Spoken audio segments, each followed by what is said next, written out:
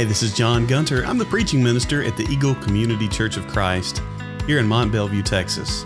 You found our podcast where we store all of our sermons, and we're just so glad that you have. You found us right in the middle of a new series we're calling Stranger Stories as we go through this October fall season. This week, Jordan Santos brings us a word. I was actually out of town, and Jordan steps in and he talks about the life of Moses. So the last 2 weeks, we talked about the life of Jonah and the life of Elijah, kind of bringing out some kind of weird, kind of strange events of those things. So today we hear from Jordan talking about the life of Moses. Again, thank you for joining us here, and we hope you'll come visit sometime soon. We'll see you then. Bye-bye.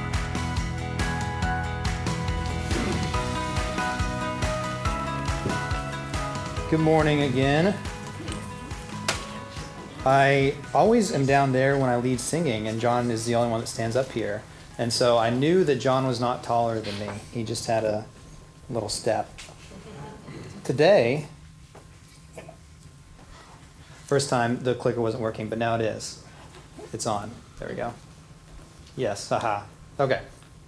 Good morning. We're going to continue this morning our series on Stranger Stories. If you don't know what the series is based off of, Stranger Things, it's October, I guess, so it's a little bit of a scary sermon series. Stranger Things is a Netflix show where it's a group of kids who are fighting to save their friend and also to uncover a government, I don't know what you call it, conspiracy of a hidden place, a secret place called the Upside Down. And the Upside Down is a place just like the world that we know, except that in the Upside Down, it's dark, things are dreary, you could categorize it as evil. There are monsters that kind of live in the Upside Down, and so getting caught in the Upside Down is a bad thing. With this series, Stranger Stories, we're talking about some Bible characters that we know and that we appreciate and maybe even look to as faith examples in our lives, but we want to be real and look into their story and see where maybe they have slipped into the Upside Down, where maybe they've divulged from the path of God into a different place away from Him. So 2 weeks ago, we talked about Jonah, and we talked about how Jonah was a prophet of God, but he didn't want to listen to God. He had a message that was given to him to give to people, but instead he tried to run away, and that didn't work out very well for him. And Jonah, he was even frustrated when the Ninevites, the people he was prophesizing to, when they repented. He was really mad about that, when people turned to good. Then last week we talked about Elijah, who he was also a prophet of God, and he was doing the right things. He was saying the right things. He was proclaiming the message that he was supposed to, but the people, they were turning away from God. They weren't having it. They didn't want to listen. And that kind of made Elijah feel lonely and sad about what his true calling really was. Today, we're going to talk about, Moses. Moses is also a semi-prophet of God, you could say, but in this instance, he turned away from God, and then also the people turned away from God. So everyone was making bad decisions. It was not a good time, and we'll talk about that. But there are a lot of aspects of Moses' story that we're pretty familiar with, that we talk about in Bible class. Moses, he was born in a time where the Pharaoh, the Hebrew people were slaves in Egypt, and the Pharaoh was killing all the newborn Hebrew boys because they were worried about an uprising. And so what they did is his mother and his sister put him in a basket in the river to save him from his death, and the Pharaoh's daughter picked him up and raised him as her own child in the royal household. Then we have Moses in the burning bush. That's a pretty strange story, you would say. A lot of weird things going on. We're not talking about Moses in the burning bush. The 10 plagues of Egypt, when Moses came and told the Pharaoh to let my people go, let us out of captivity. 10 plagues happened, and these are also pretty strange things. You could, the last plague is the literal angel of death coming marching through the streets looking for blood, which sounds exactly like something you would find in the Upside Down. But we're not talking about that either. And then another aspect of Moses' story that we're really familiar with, the parting of the Red Sea. A great show of God's power and mighty to save the people from the Egyptians one last time, walking across the Red Sea on dry land. But we're not talking about any of these things, right? Moses had lived a pretty eventful life up to this point. But I would venture to say that was the easy part. Once Moses and the people left Egypt finally, that's when things got hard. That's when things started to go downhill. And we'll talk about that more today. Moses, like I said, as they left Egypt, this was kind of when things started to get bad. Moses, I imagine him as a parent, right? He has all these people that he's kind of leading along. And if you know much about their story, every chance they get, they are complaining about something, right? And they always wish that they had stayed in Egypt. They had stayed in captivity, which never really makes sense. But as Moses is taking these people from Egypt to their promised land, it sounds a lot like this. Are we there yet?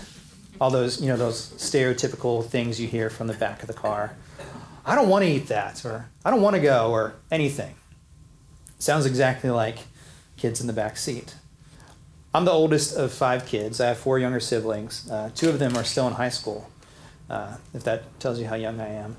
But whenever we were growing up, since I was the oldest, I felt like I was a little more mature. I knew what I was doing. I had kids looking up to me.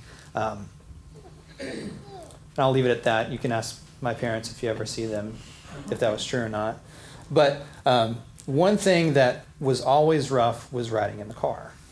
And we spent most of my childhood in Odessa, Texas, which is West Texas, and we didn't have any family around us. So anytime we were going to visit family, we'd either be driving 6 hours to see my grandparents or 10 hours to see my aunt and uncle. And my mom had all of us within a span of 8 years. And so when my youngest brother was 2, I was 10. And so we were all really young at the same time. And car rides, especially ones that long, were awful. And like I said, I would love to say that I was an example. But I was the kid that I would ask to say that I needed to use the bathroom as soon as we left the gas station. And it would be another 30 minutes of me begging to pull over before we actually did. My 2 sisters, they were the ones who wanted to sing along to their Hannah Montana or Taylor Swift CD in the car as loud as humanly possible. And then my 2 brothers were in the back seat, literally throwing punches at each other, fighting over what DVD to watch in their portable DVD player the whole trip. And my poor parents, they worked really hard, but trips were awful for them. And I don't blame them even a little bit. I understand more now as I've kind of gotten older, but it was rough. And I say all that to say, imagine instead of 5 kids in the back seat, you have over 2 million kids in the back seat. And that's kind of how Moses is found in this moment. So as they leave Egypt, one of the first things they do is they take a census, so they count everybody. And Numbers 1:45 and 46 says this: "So all those listed of the people of Israel by their fathers' houses from 20 years old and upward, every man able to go to war in Israel, all those listed were 603,555. And you say, Jordan, that's not 2 million. And you're right. But that's men. And, in this time we could assume that a man had a wife and they maybe had 2 kids. 6 times 4, 24, if you move the decimal, 2.4 million. That's a lot of people. And I like to imagine God is driving the longest bus possible. And Moses is in the passenger seat, and he's the one that has to turn around, tell people to sit down, be quiet, quit complaining, all that stuff. And the most interesting parts of trips is, my mom kind of had that role where she had to tell us to be quiet. And poor moms, nobody ever listens to moms. But my dad, you knew things were real, and you had to straighten up whenever he would adjust the rearview mirror to make eye contact with you. It was like, and you look, and he's staring into your soul, and that's when you have to really take it seriously. And God does that a few times in this long journey that they're taking. But Moses is playing this role of a mediator between all of these people and God, and the people are never happy, and God is often upset with the people, and he's in a really frustrating situation. Do you think Moses is frustrated? Of course he is. And it's extra frustrating because ever since the people have left Egypt, God has constantly been providing for them, right? Whether that be through food falling from the sky in the form of manna, where they didn't have to go hunt, they didn't have to go gather. It was just literally outside on the ground they could pick up and eat. Or he was providing water in the desert, or he was providing guidance as they traveled through a big pillar of cloud or fire even floating along as they moved. So God was taking really good care of them. But the thing is, the Hebrew people were never, ever expressing their gratitude, right? They always had some sort of complaints. And so Moses, dealing with all that, obviously he was in a very frustrating position. And we don't blame him.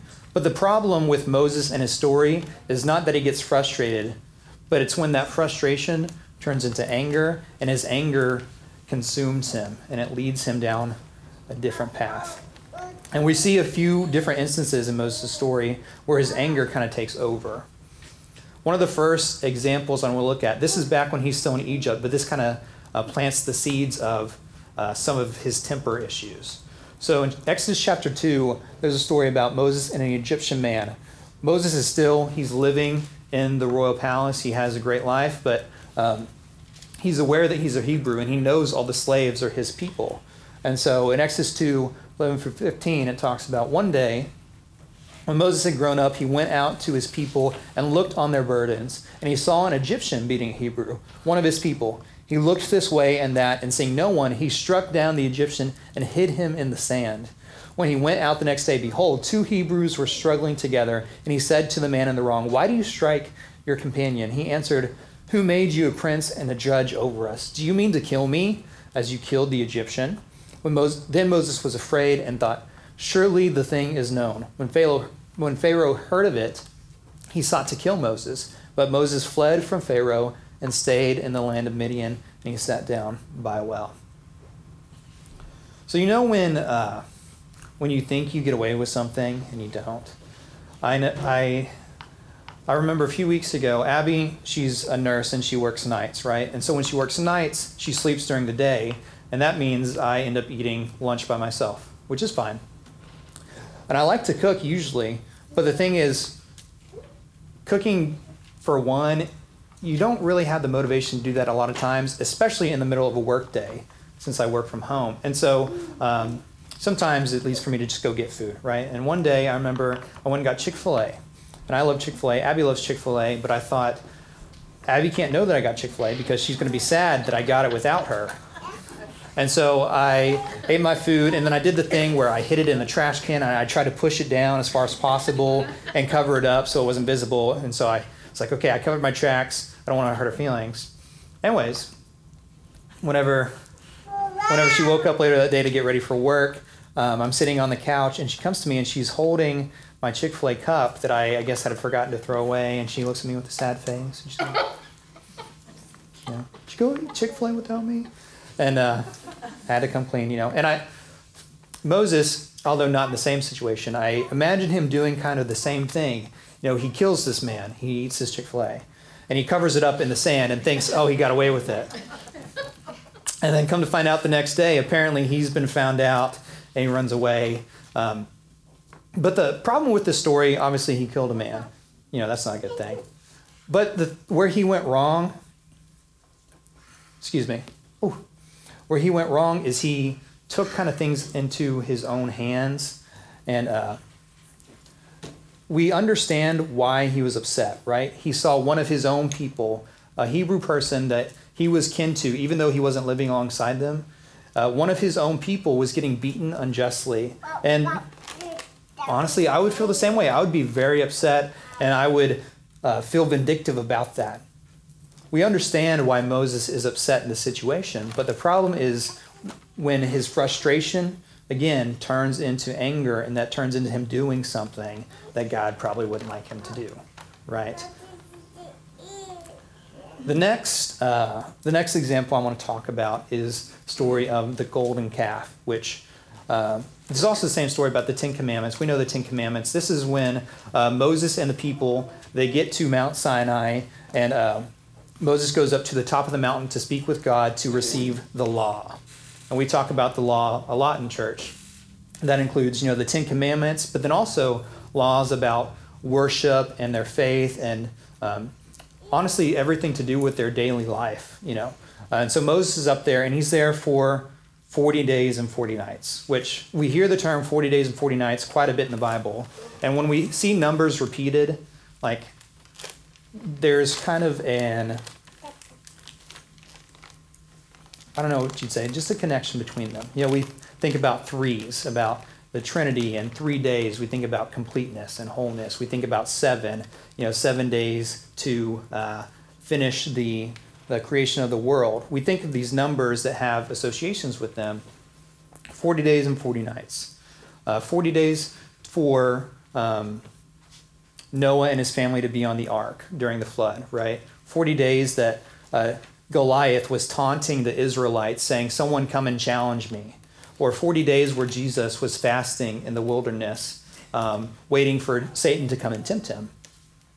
And 40 days, although it may mean a literal 40 days, also symbolically, it kind of just means a long time in order to emphasize something. So we have Noah and his family on the ark for 40 days, or they were on the ark for a long time, to emphasize the destruction of the world that was going on around them, that they couldn't get off the boat for such a long time that the world was devastated. Or Goliath, he was taunting the Israelites for a long time in order to emphasize the fear that the people felt that David overcame to fight Goliath himself. Or Jesus was in the wilderness fasting for a long time in order to show the real depth of the temptation he was going to have to overcome when Satan came. And so 40 days is a long time, especially for the people that Moses is with. We've established that they love to complain about everything anyways. And 40 days waiting for Moses, they can't really handle that. So John's been to all these places, so he has his own pictures, but I just got off of Google. Up there is Mount Sinai. And down here, where it says golden calf, that's where the Israelites were. There we go.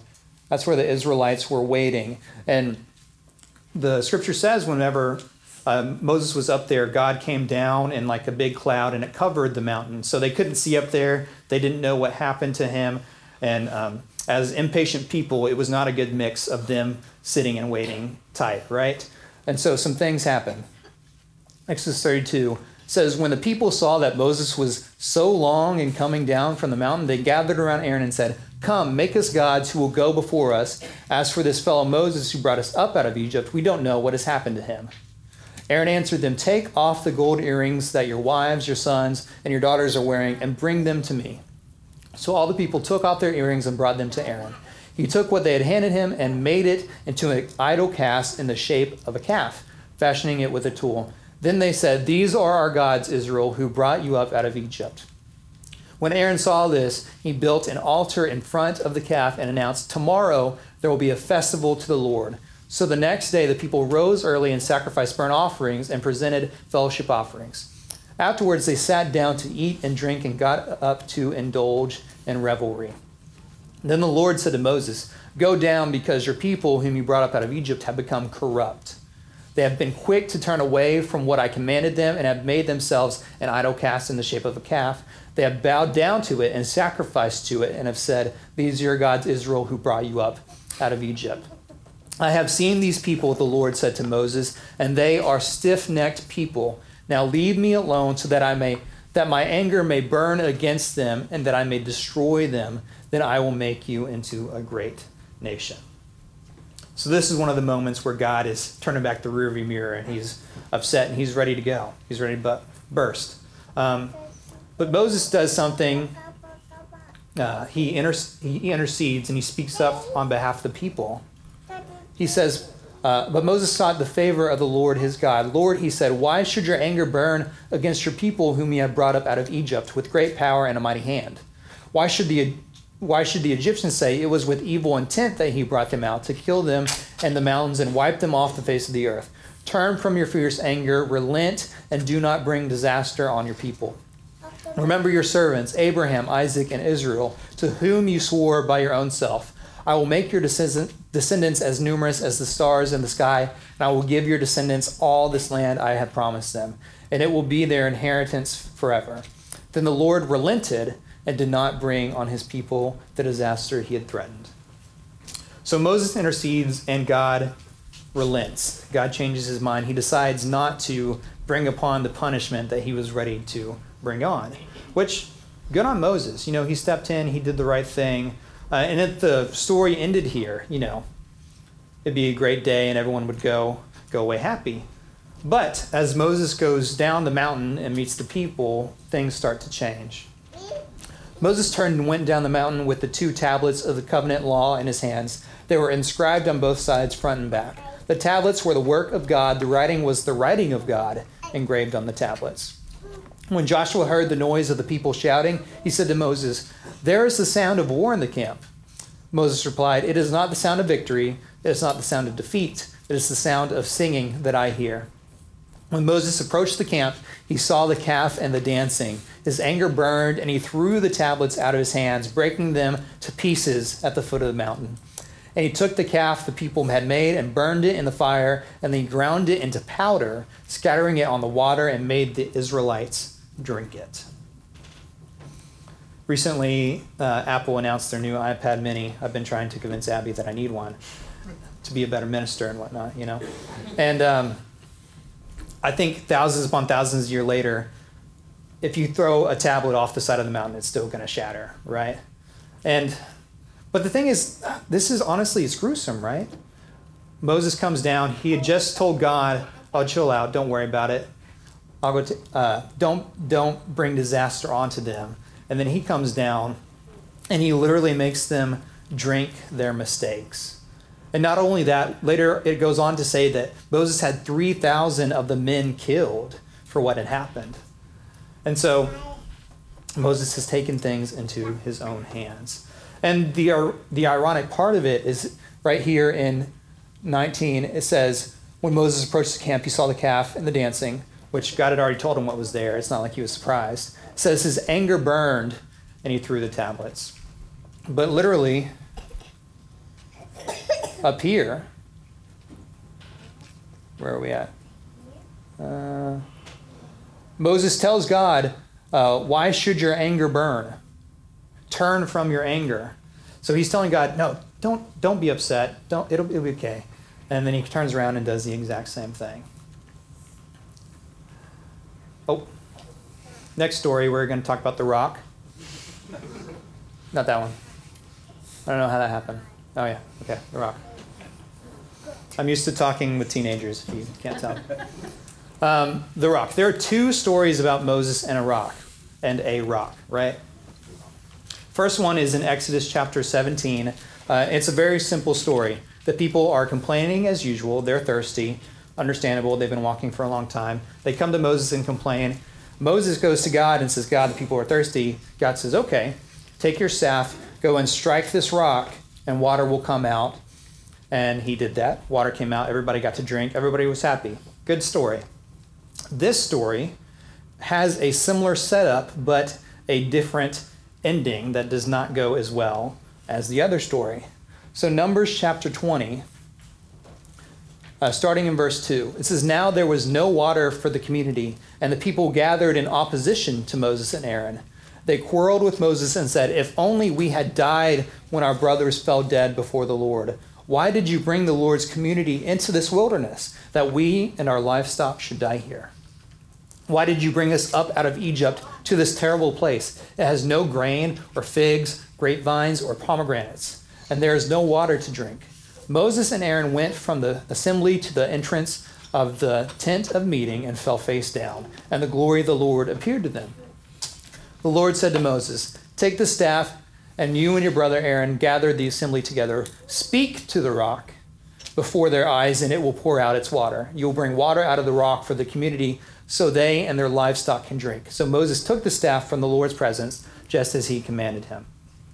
So like I said, very similar setup, but instead this time God says, just speak to the rock, which I don't know why. God does his own thing. He has his own plan for whatever. So instead of striking it this time, he said, speak to it. And if Moses had obeyed the way he did last time, people would have gotten their water and everyone would have been happy. They could have gone along their way. But at this point, it has been years upon years of Moses being the mediator for these people. Years upon years of them constantly complaining and being upset with their situation. And this whole time, where God has constantly provided for them, they continue to say things like, why did we leave Egypt in the first place? And just like any other believer in God would feel, Moses is upset. Moses is upset that they're not trusting in God. They're not appreciating all that he has done for them. And I think Moses is just at his tipping point. All these things has built up. This is not a one-time incident, right? Things have built up to this point. And so instead of just doing as God has asked, his anger begins to take control, and he begins to make a different decision. He begins to slip into the upside down. He and Aaron gathered the assembly together in front of the rock, and Moses said to them, "Listen, you rebels, must we bring you water out of this rock?" Then Moses raised his arm and struck the rock twice with his staff. Water gushed out, and the community and their livestock drank. But the Lord said to Moses and Aaron, "Because you did not trust in me enough to honor me as holy in the sight of the Israelites, you will not bring this community into the land I give them." And we think, what's the big deal, right? Last time Moses hit the rock, so it's understandable why he would just do it again. It makes sense. What's God upset about? But I think God gets to the root of the problem in his response when he says, "Because you did not trust in me enough." And this is evidence of things that Moses has done throughout the story. Whenever Moses has neglected what God had wanted, and he takes control of things himself, that's when things go the wrong way.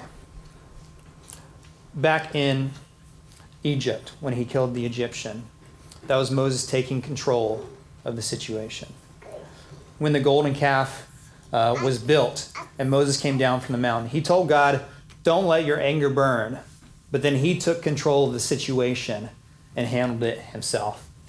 And here again, even if it's just one little detail that he changed, instead of listening to what God had asked of him, he took control of the situation himself. And the thing is, I think that each and every day we continue to have that same sort of struggle, right? And Moses, his consequence was not to take the people into the promised land, something his whole life had been working up to. And I believe that I will see Moses in heaven. I don't think he was condemned forever. But we have to acknowledge that an earthly blessing, an earthly opportunity was taken away from him because of his decisions. And I don't think that any of our decisions are going to have as great of an impact. But I know that every day we're doing things where we're choosing to be in control or we're choosing to let God be in control.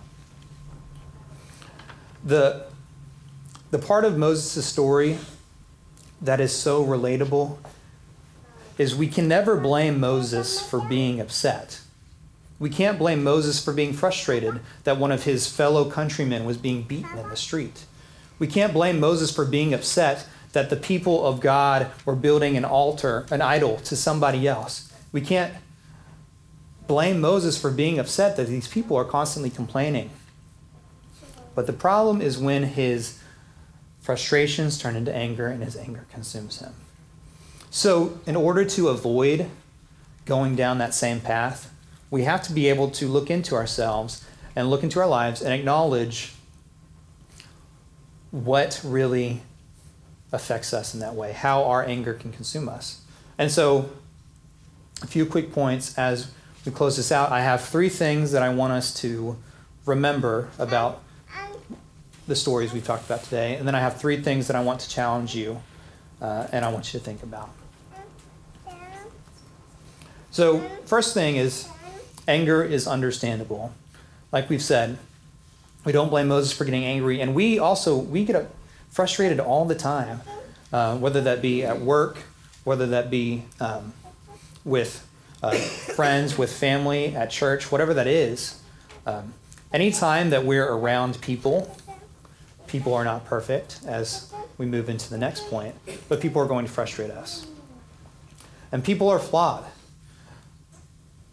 Moses had 2.4 million people that he was constantly walking this journey with. Today, Christianity has 2.4 billion people. There are a lot more people that we're walking to the promised land with. And as a result of that, there are a lot more people and a lot more ways that we can get frustrated, that we can get upset, that we can have friction within each other. And that's to be expected, right? Because people are flawed. But the problem of that comes when we don't acknowledge that God is in control. And at church, I think it's one of the hardest things. I know that we all have our preferences. We all have our own study that we have. We have our own relationship with God. And it's hard to align that perfectly with people that we worship with every Sunday. Not only church, but our lives in general. I know that, when you start out as a kid and your parents take you everywhere and they put your clothes on you and they give you food, it's really nice. Your life is good. You don't have to worry about anything. And then as you become a teenager, you start thinking that you should have more control than you do and you want to be more independent. And then there's this friction with you and your parents because you're a big kid and you can do what you want. Now that, I know you don't think I'm very old, but now that I've grown up and Abby and I have gotten married and we've moved off to a new state, we're actually making decisions on our own. We're actually paving our own life. And the temptation with that is, as I have more responsibility, that's when I grasp harder to what I can control. I know that especially starting a new job and a new marriage, there's a lot of stress involved with those things. And the more stressed out you get, the more you think about, okay, what can I control? Because I don't know if I trust other people to handle this, or I don't know if I trust other people to take care of this. I know I trust myself. I know my life. I know what I can do. I'm going to hold on to my things and take care of it myself. And in a sense, that is true. You know your life better than anybody. You know the direction that you're trying to go. But every time that you grasp harder to the driver's seat, you inevitably are pushing someone to the back. And a lot of times that ends up being God, who's a much better driver than we are, right? And so it's important to remember that God is in control not only in church as we are with our church family, but in every aspect of our life. And some questions that I want you to think about, that I want to challenge you with as we leave today, is you need to know what fuels your anger most. The easy answer, obviously for me, I hate lines, right? I hate waiting in lines. Lines are the dumbest thing, especially traffic. Why can't we just all go forward? It never works out that way. But not only that, but in your faith, in your relationship with other people, what angers you the most? Because now that we are committed to being part of a church family and working together, and that we're going to be working with a lot of different people, we have to know ourselves what angers me the most and how can I control that, or not control that, but how can I avoid that? How can I lessen how this affects me? Next thing is, where are you being called to serve God's people? We all have a role in this church. Obviously, John's usually up here. I work with the teenagers, but everybody else has a role that they play, and they're all just as important. We've all been called into something in this kingdom, and you have to know where you're being called and what sort of challenges come with that. Moses, he was called to lead these people. It's really awkward that people frustrated him so much. I wouldn't have taken this job if I hated teenagers, right? Only a little bit. And so you have to know where you're being called and what kind of challenges go with that in order to protect yourself from letting your anger consume you in those moments. And then last thing, when do you fight for control? As I said, as we go through our lives and we have more responsibilities, we want to control things more. Because the more we have on our plate, the more stress we get, the less we trust other people, right? And so when do you fight for control? If you're not able to answer that, you have to look deep in yourself, because we're all fighting for control. We're all trying to be more than we are, and we're all trusting ourselves more than God in instances. And this goes right back to God's response to Moses. Why did Moses lose out on his blessing, even though it was the smallest thing? The root of the problem was he did not believe in God to take care of it enough. And as we're in church, we're sitting here, we all believe in God, right? We all believe that he loves us, that he takes care of us. But there's always this point in our life where we're like, I don't know if God has time for that. I'm going to take care of that. We don't know if God looks into our finances, looks into our home life, if God cares about everything. And so we try to, it's like, oh, God can have the church things, but everything else I really need to take care of. Do you believe in God enough for all of it? Because if we don't believe in God enough for all of it, imagine how much we are missing out on. Luckily, we don't have to miss out on our promised land, right? Every mistake that we could have made, Jesus came down and he paid for all of them. And so we don't have that hanging over our head, but still, how many things do we want to miss out on? I would say none. And because we have this blessing of Jesus, the Bible says, should we continue on so that grace may abound? By no means. As we live our life, there's always going to be a struggle with who is in control.